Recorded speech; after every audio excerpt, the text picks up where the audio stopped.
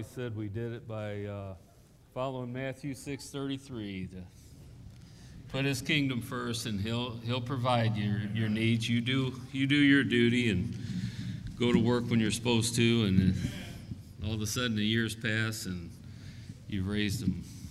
And it goes fast, doesn't it? Well, I'm thankful to be here. It's been another blessing with this feast. I love the symbology of it, driving out and purging out the leaven. Of course, symbolic of sin, as you all well know. And so I'd like to touch on a few things. We're going to go back in some ancient history and then go to some more recent history, which will all biblical history, but it'll just bring us up to the first couple centuries. But I thought there were some good parallels to be drawn. As I was listening to the speakers over the week, several different things came to mind, and I made some adjustments on notes, and it was really a good thing, and it's good to see how the Holy Spirit just weaves all those thoughts together and makes it complete.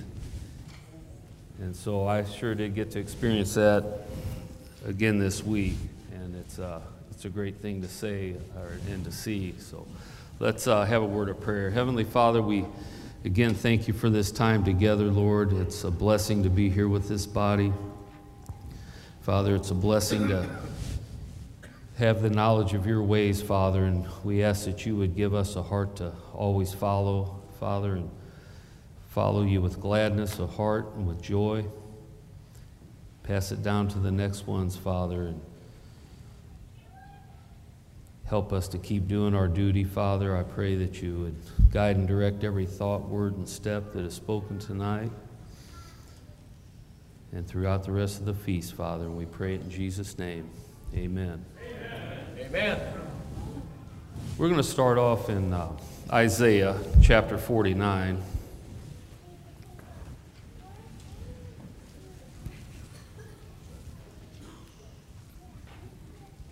And there's no mention of Passover here yet, but we'll get to that.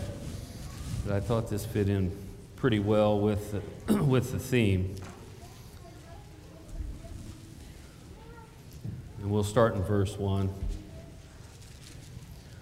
Listen a while unto me, and hearken, ye people from afar. The Lord has called me from the womb, from the bowels of my mother hath he made mention of my name. And he hath made my mouth like a sharp sword. In the shadow of his hand hath he hid me, and made me a polished shaft. In his quiver hath he hid me. And said unto me, Thou art my servant, O Israel, in whom I will be glorified. Then I said, I have labored in vain. I have spent my strength for naught and in vain. Yet surely my judgment is with the Lord, and my work with my God. And now saith the Lord that formed me from the womb to be his servant, to bring Jacob again to him.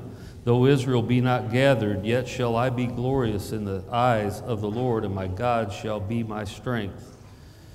And he said, It is a light thing that thou shouldest be my servant, to raise up the tribes of Jacob, and to restore and preserve the preserved of Israel. I will also give thee a light to the Gentiles, that thou mayest be my salvation unto the end of the earth. Thus saith the Lord, the Redeemer of Israel, and his Holy One, to him who man despiseth, to him who the nation abhorreth, to a servant of rulers, kings shall see and arise, princes also shall worship, because of the Lord that is faithful, and the Holy One of Israel, and he shall choose thee. Thus saith the Lord, in an acceptable time have I heard thee, and in a day of salvation have I helped thee. And I will preserve thee and give thee for a covenant of the people, to establish the earth, to cause to inherit the desolate heritages, that thou mayest say to the prisoners, Go forth. To them that are in darkness, show yourselves. They shall feed in the ways, and their pastures shall be in all high places. They shall not hunger nor thirst, neither shall the heat nor sun smite them. For he that hath mercy on them shall lead them, even by the springs of water shall he guide them. So this chapter really sums up a good bit of early history, and you can see Isaiah being called here, and even goes into Israel being regathered. And you can see those prophetic verses speaking of the Christ that's going to come. And sometimes at home, as I'm talking to people who have some biblical knowledge, I'll try to make mention of that Israel of old was cast off and divorced, and go through that thing and come back to the cross where the regathering took place officially. And of course, most haven't heard of that. But it ties in so beautifully, and once you see it everywhere, don't you? So this, I was reading through a few weeks ago, and we were going through Isaiah, and that stuck with me, and I just thought that would fit with the theme. And going further with the theme of unity, because just as the house is united, just as it was prophesied to happen, there's been a lot of talk this week about unity and about how we need to handle different situations with individuals the proper way, and the way we're instructed to do so. And it can solve a lot of problems. And sometimes I've learned just having patience with somebody, and even if they're being a little bit ugly to you, sometimes that pays off. And if you haven't offended them by maybe rushing in a little too much, they'll be there to come to you if they find that repentance. And so, you know how we hang on to things sometimes and think we have something really figured out. It might be even a simple truth. That sometimes something comes along a little later, and it changes your perspective on it. You learn a little bit and move. So we need to give that same benefit to others, especially those sincere brothers of ours that are really trying to find truth. So that takes us to Ephesians 2, I'd like to touch on. It speaks of some unity, and I think it was brought out by one of the speakers, maybe on Friday. I did make a note of it. And we'll start Ephesians chapter 2, verse 11. Wherefore remember that ye being in time past Gentiles in the flesh, who are called uncircumcision, by that which is called circumcision in the flesh made by hands, that at that time ye were without Christ, being aliens from the commonwealth of Israel, and strangers from the covenants of promise, having no hope, and without God in the world. So speaking to the Ephesians about that divorce and all that time without God. But now in Christ Jesus, ye who sometimes were far off are made nigh by the blood of Christ. For he is our peace, who hath made both one, and hath broken down the middle wall of partition between us, having abolished in his flesh the enmity, even the law of commandments contained in ordinances, for to make in himself of twain one new man, so making peace, and that he might reconcile both unto God in one body by the cross, having slain the enmity thereby, and came and preached peace to you which were afar off, and to them that were nigh. For through him we both have access by one Spirit unto the Father. Now therefore ye are no more strangers and foreigners, but fellow citizens with the saints, and of the household of God, and are built upon the foundation of the apostles and prophets, Jesus Christ himself being the chief cornerstone, in whom all the building fitly framed together groweth unto a holy temple in the Lord, in whom ye also are builded together for a habitation of God through the Spirit. So this ties it together too with much more clarity, of course, for our day, and shows those two houses coming together, and that they came together with Christ just as it was prophesied. And, a few things here tie in with some older stories we're going to go back to and look at. And these are stories in the past where Israel of old has fallen back, and specifically Judah, because these are times where Israel was either in danger of captivity or full on in the Assyrian captivity. And even in spite of that, in spite of Judah seeing that punishment and that wrath being poured out, amazingly to us, they keep shrinking back and keep holding up idols and just in egregious sin sometimes. And we sit here today at times and look back and think, well, how could they do that? And, they do it just like we can do it. And it's even more shame on us when we do, because as Christians we have the promised Holy Spirit, and most of those didn't have.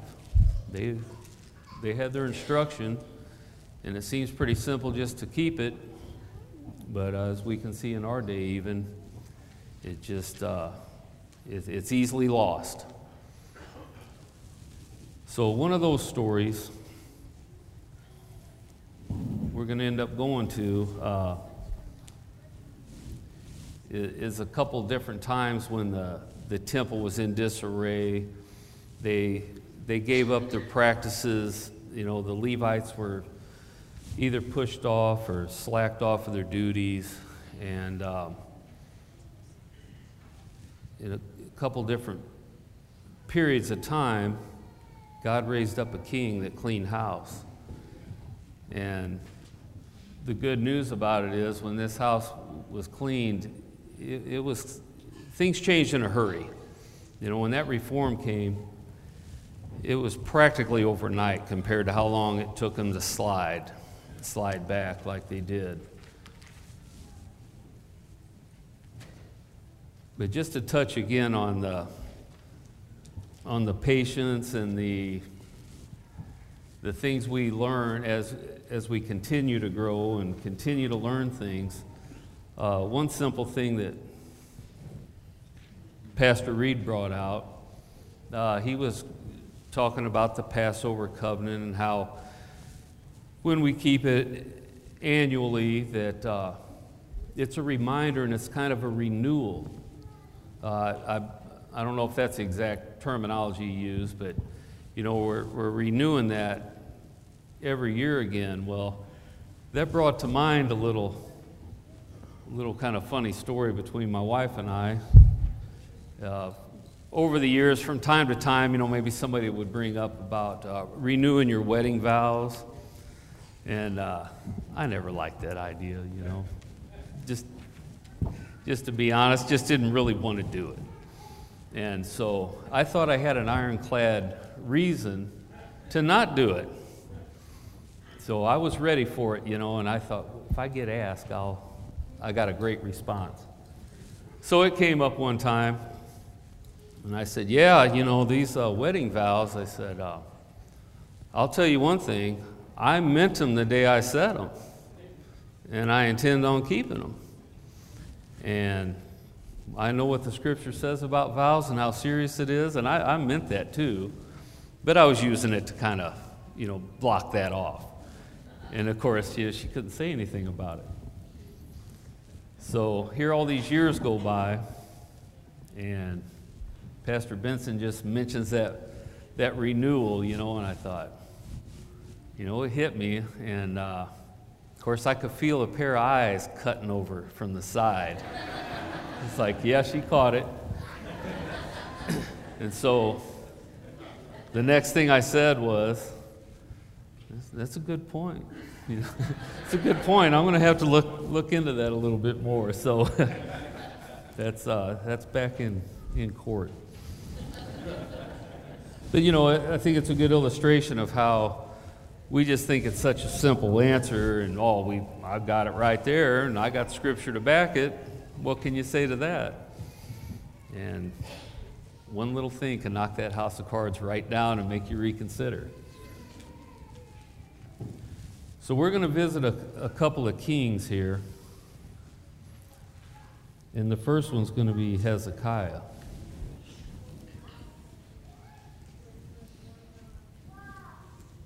This is a story of this restoration of the temple. And we're going to go to Chronicles. We're going to go to 2 Chronicles 29 to start this off. You can find it in Kings as well. I like the detail here.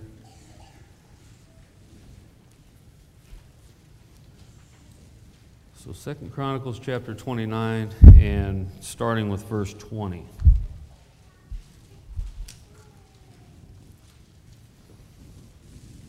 And Hezekiah, he was the 13th king of Judah, and he reigned for 29 years, and sometime within this span of 715 to 687 BC. But we'll start off in verse 20. Then Hezekiah, the king, rose early and gathered the rulers of the city and went up to the house of the Lord. And they brought 7 bullocks and 7 rams and 7 lambs and 7 he-goats for a sin offering for the kingdom and for the sanctuary and for Judah. And he commanded the priests, the sons of Aaron, to offer them on the altar of the Lord. So they killed the bullocks, and the priests received the blood and sprinkled it on the altar. Likewise, when they had killed the rams, they sprinkled the blood upon the altar. They killed also the lambs, and they sprinkled the blood upon the altar. And they brought forth the he-goats for the sin offering before the king and the congregation, and they laid their hands upon them. And the priests killed them, and they made reconciliation with their blood upon the altar to make an atonement for all Israel. For the king commanded that the burnt offering and the sin offering should be made for all Israel. And he set the Levites in the house of the Lord with cymbals, with psalteries, and with harps, according to the commandment of David, and of Gad the king's seer, and Nathan the prophet. And so was the commandment of the Lord by his prophets. And the Levites stood with the instruments of David, and the priests with the trumpets. And Hezekiah commanded to offer the burnt offering upon the altar. And when the burnt offering began, the song of the Lord began also with the trumpets and with the instruments ordained by King David of Israel. And all the congregation worshipped, and the singers sang, and the trumpeter sounded, and all this continued until the burnt offering was finished.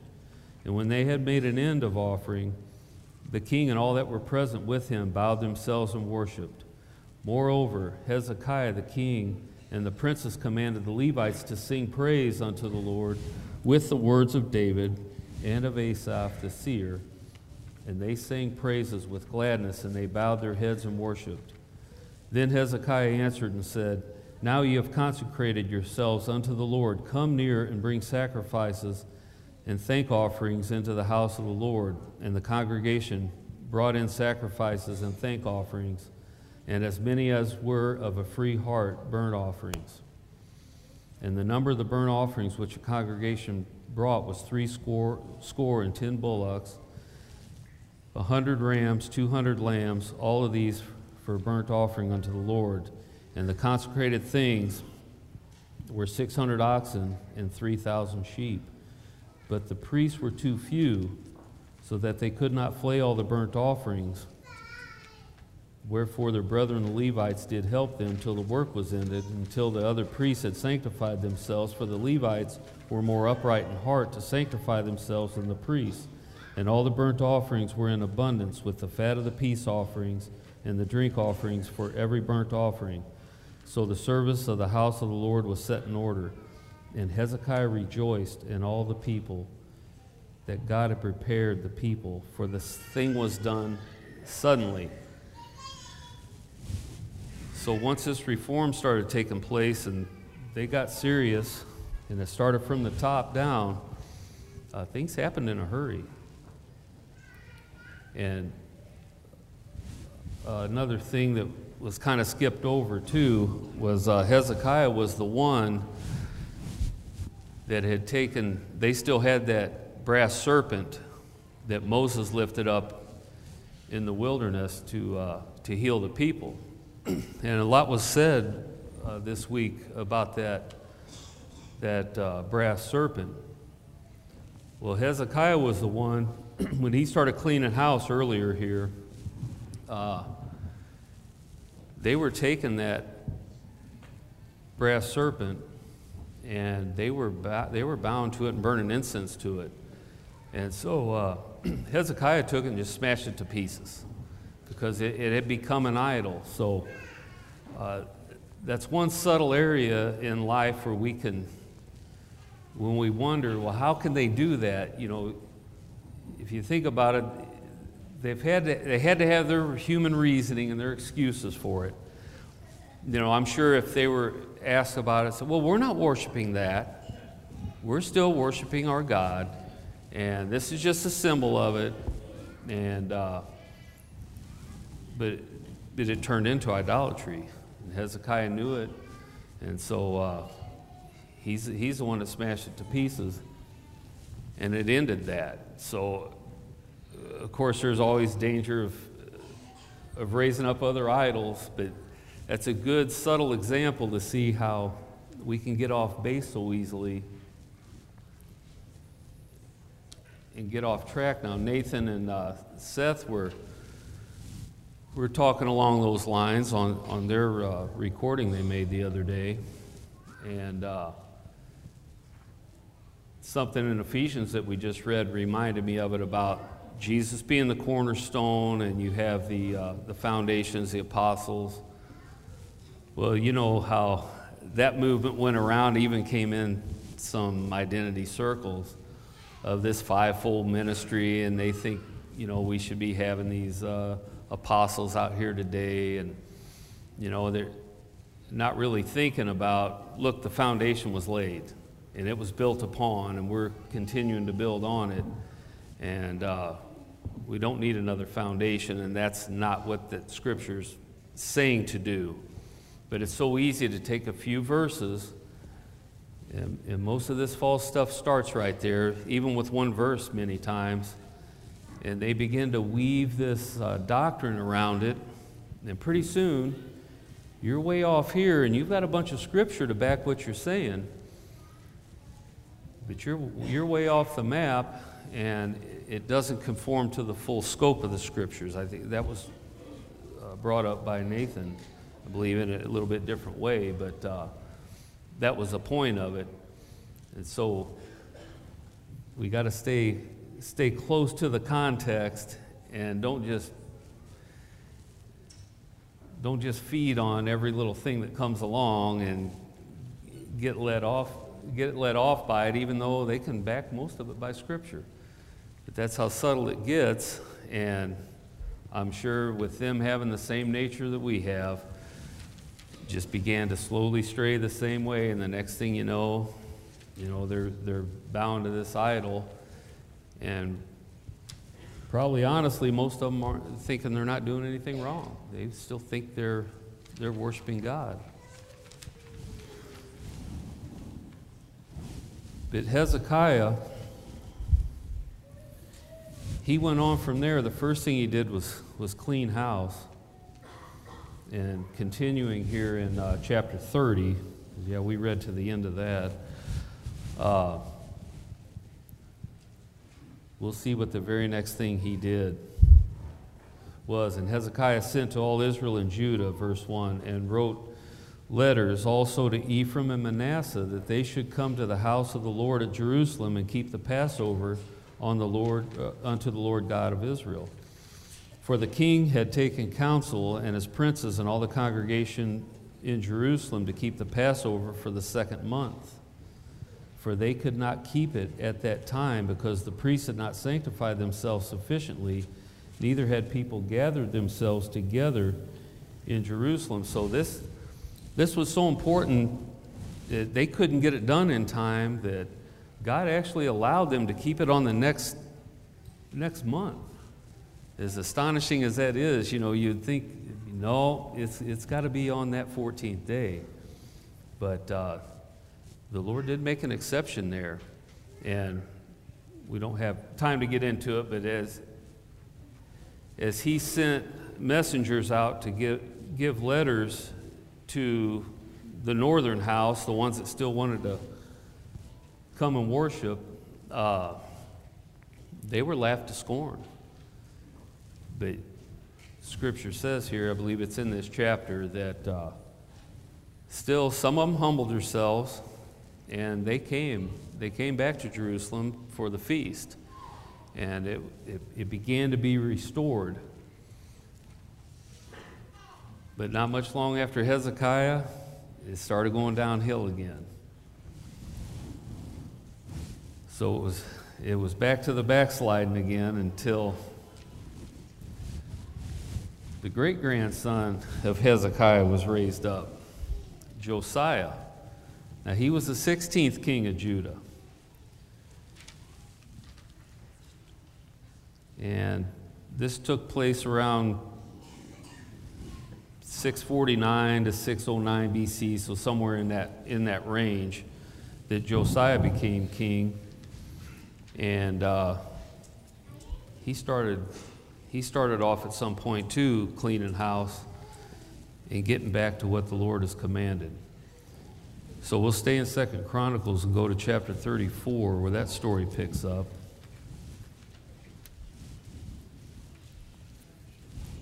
And we'll start with verse 26. And as for the king of Judah, who sent you to inquire of the Lord, so shall ye say unto him, Thus saith the Lord God of Israel concerning the words which thou hast heard. Because thine heart was tender, and this is speaking of Josiah, and thou didst humble thyself before God, when thou heardest his words against this place and against the inhabitants thereof, and humblest thyself before me, and didst rend thy clothes, and weep before me, I have even heard thee also, saith the Lord. And this was at another time of wickedness. And because he humbled himself and cried out, God heard him. Verse 28, Behold, I will gather thee to thy fathers, and thou shalt be gathered to thy grave in peace. Neither shall thy eyes see all the evil that I will bring upon this place and upon the inhabitants of the same. So they brought the king word again. Then the king sent and gathered together all the elders of Judah and Jerusalem. And the king went up into the house of the Lord, and all the men of Judah and the inhabitants of Jerusalem and the priests and the Levites and all the people, great and small. And he read in their ears all the words of the book of the covenant that was found in the house of the Lord. And the king stood in his place and made a covenant before the Lord to walk after the Lord and to keep his commandments and his testimonies and his statutes with all his heart, with all his soul, to perform the words of the covenant which are written in this book. And he caused all that were present in Jerusalem and Benjamin to stand to it.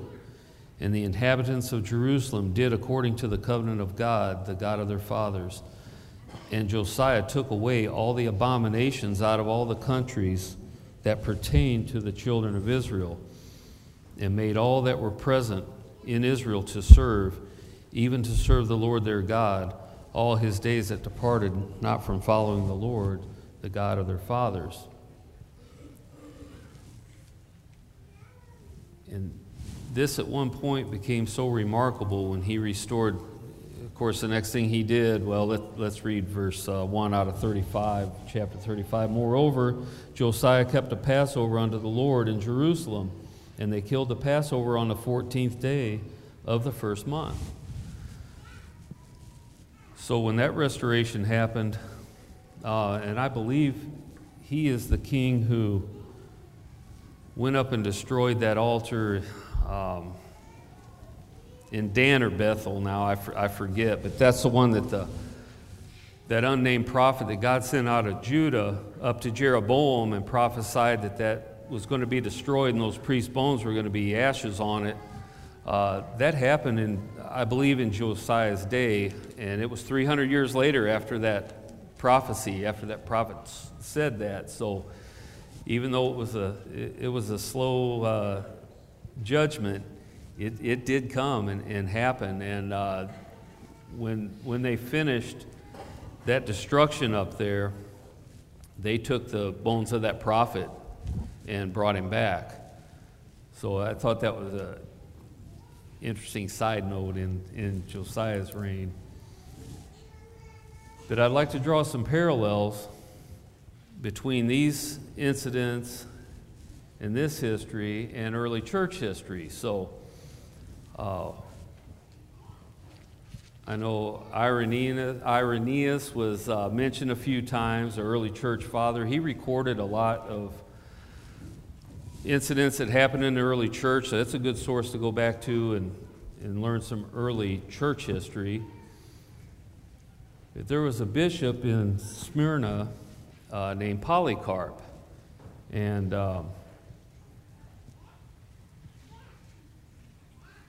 there was an incident with him.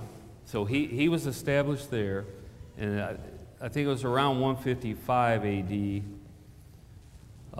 and keep in mind, the church body, of course, they call that Asia in their writings, and we know Smyrna was in ancient Greece, but I always refer to those areas as Asia Minor, but some of the newer writings, sometimes it's a little more cloudy how the descriptions they use, but you can see by reading a few of the commentaries.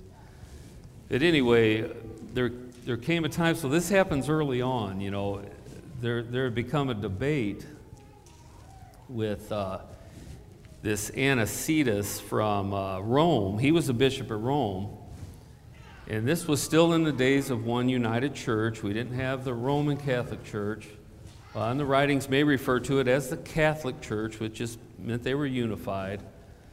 But what the western part of the church world started doing, they were keeping the Passover too on the 14th day because they were taught that. And what they started doing was saying, well, the 14th day is going to fall on this day of the week this year. Let's just wait until we meet again. We'll meet on the next Lord's Day, and we'll keep the Passover then. So Polycarp visited Rome to make his case, and Polycarp was trained by John, the Apostle John. He lived in that day, and he was in Irenaeus.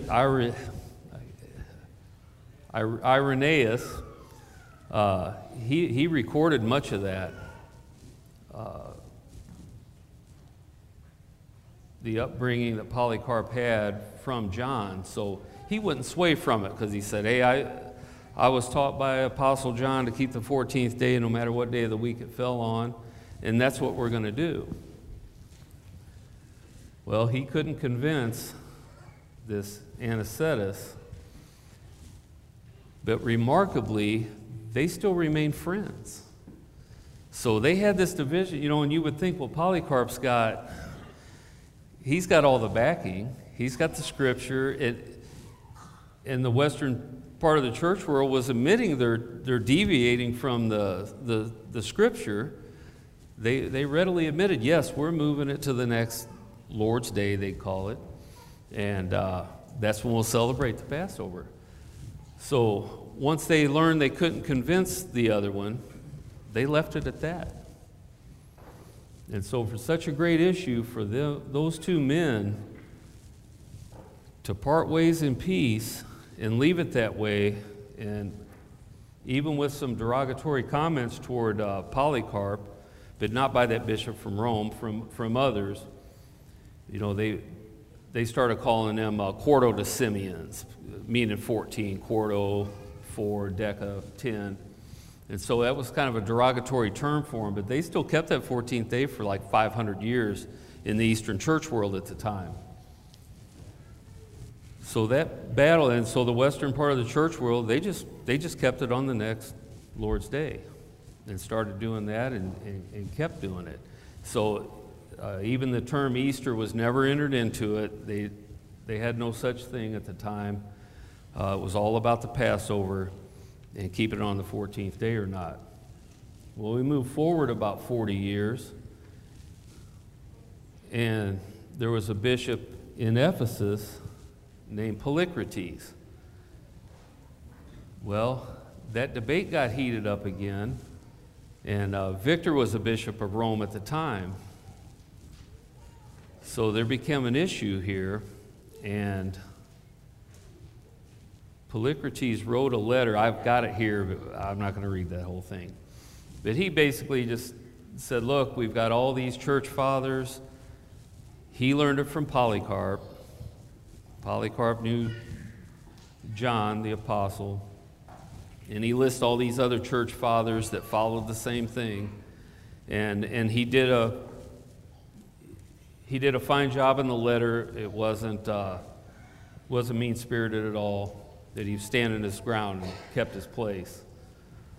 Well, Victor got upset about it and wrote a letter back and saying, well, they're all excommunicated in the East. He had no authority to do so. He was a bishop just like they were. And even some of Victor's own people said, look, you can't do that. You don't have the authority to do that. You can't do that over this. We're the ones deviating from the Scripture, even though they thought there was nothing wrong with doing that. And that was amazing to me. And that always reminded me of the story of two men. We'll call one the walker and the other one the jumper. So the walker, he walks down the road and he comes on a bridge, and there's a man standing on the edge of it about to jump. He said, don't do it. It's not worth it. Do you believe in God? He's trying to talk to him and keep him distracted. And he said, yeah, I do. He said, well, are you a Christian? Yes. He said, well, me too. He said, are you a Protestant? Yes. Me too, brother. Me too. Just keep focused here. You don't want to do this. He said, what affiliation are you? He said, Baptist. He said, me too, brother. Me too. This is good. And he pauses a second. He said, are you a Christian, Protestant, Baptist, Northern Conference, or are you a Christian, Baptist, Protestant, Southern Conference? He said, well, I'm a Christian, Protestant, Baptist, Northern Conference. Me too, my brother. Me too. This is great.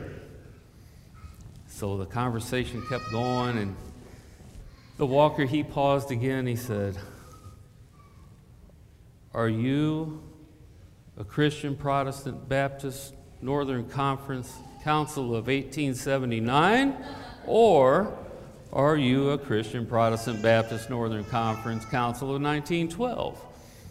Jumper said, I'm a Christian, Baptist, Protestant, Northern Conference Council of 1912.